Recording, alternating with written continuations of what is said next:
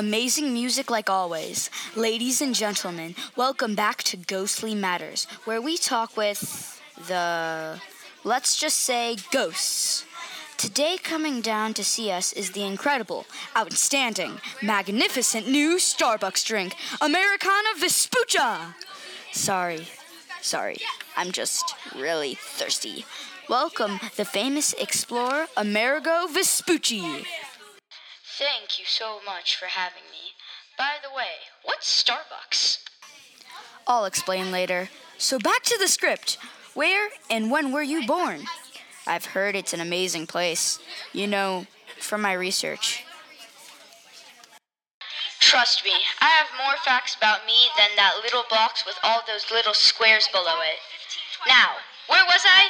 Well, yes, I was born in Florence, Italy on... Man, bad memory. On March 9th in 1454. It's a beautiful place with tall buildings and beautiful blue rivers. Sounds so interesting. What country did you explore for? I explored for Portugal. Manuel I of Portugal was an amazing king for funding my voyage. He had some different opinions than me. So, in the beginning, it was hard to get him to fund my voyage. But in the end, we compromised, and he greatly funded my voyage. I've always wanted to go to Portugal. What was the original purpose for your journey? Usually lots of times explorers have an original purpose, but during their voyage or while preparing for their voyage, things change. I'm one of those people. The original purpose for my journey was to find the Indian subcontinent that eluded Columbus, but instead I realized that I wasn't even in India at all. I was in a new continent, the continent you call North America. But nobody believed me except for a cartographer named Waldseemüller.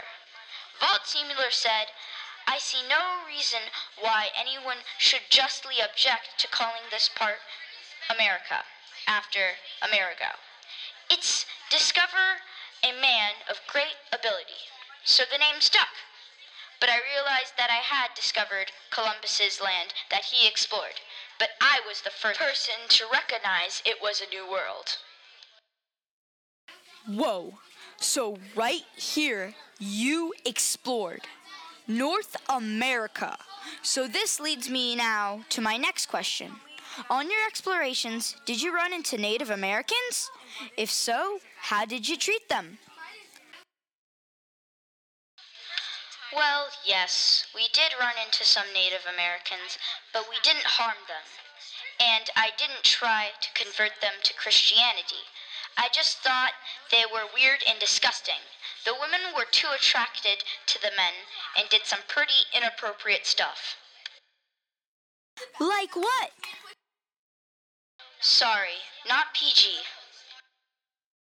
Oh, I understand. Keep going. So overall, I thought they were disgusting, abnormal, and inappropriate. The religion was non-existent in their culture, and they had a different religion than I had ever seen before. I know you've met with Christopher Columbus and Marco Polo, and many people have said that they were great inspirations to you. How did they impact your expedition, and how did they make you have this entrepreneurism in your spirit?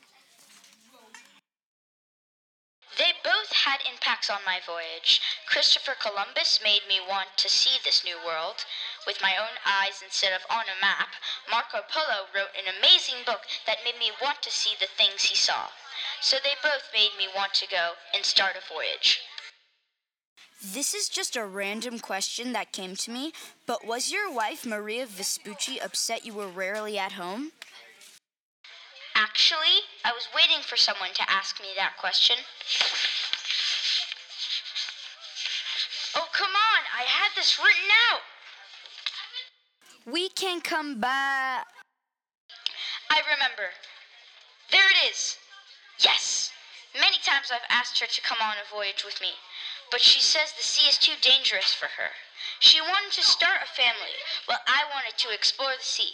but we had a very good marriage because she always let me do what I wanted to do. She's an amazing person. I think she's out there in the audience. Does anyone see a ghost floating around in the audience?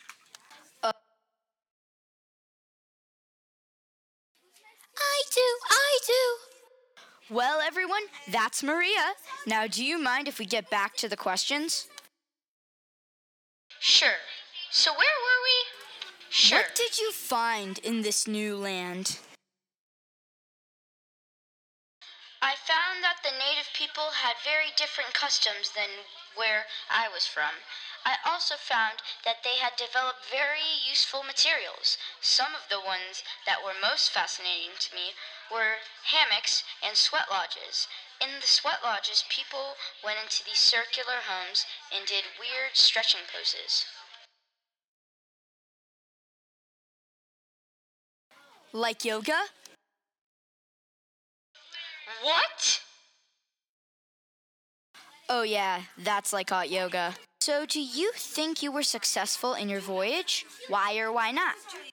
I do think my expedition was successful because I found something that people still reference today. I found land that people would soon after use to develop into colonies. Many important things happened in North America, such as the California Gold Rush, which I learned about as my time as a ghost. So yes, my expedition was successful. When I came home, some of the countrymen didn't think I was successful, but most of them were happy that I had indeed found this new land. My wife, Maria Vespucci, was the most happy. She said because of me, people made settlements in North America. What do you think sets you apart from other explorers? I think what sets me apart from other explorers is that I was just looking for land and not to colonize the native people or to put them in slavery in the missions.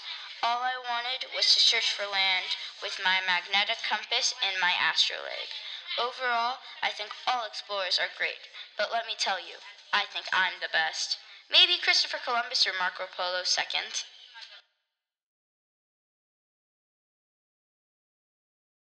I certainly think so. This was an amazing interview with Amerigo Vespucci, focusing on his first voyage out of 4 voyages. He is an amazing guy. There is one question I wanted to save for last. When did you die, and how did you die?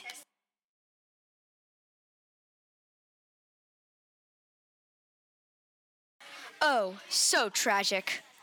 Well, that's a wrap.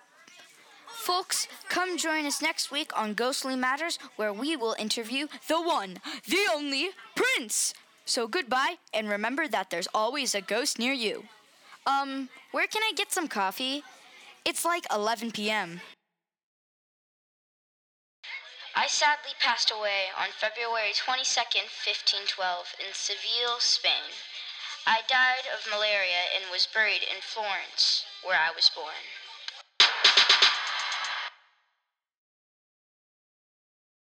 Really? When I'm here, it's always a party. Let's get some music started!